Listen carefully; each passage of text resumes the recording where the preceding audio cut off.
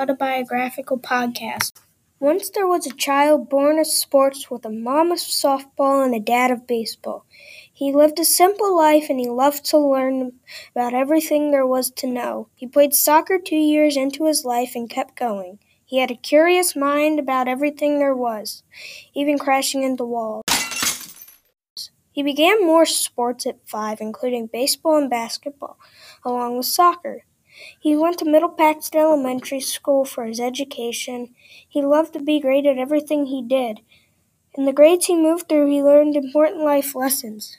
In first grade, he learned don't give up. In second grade, he learned nobody knows everything. And in third grade, he learned take your time and do it right. And now that he is in fourth grade, he is learning don't argue, they're probably right. He is now 9 and still loves to learn, play sports, and be great. Yay!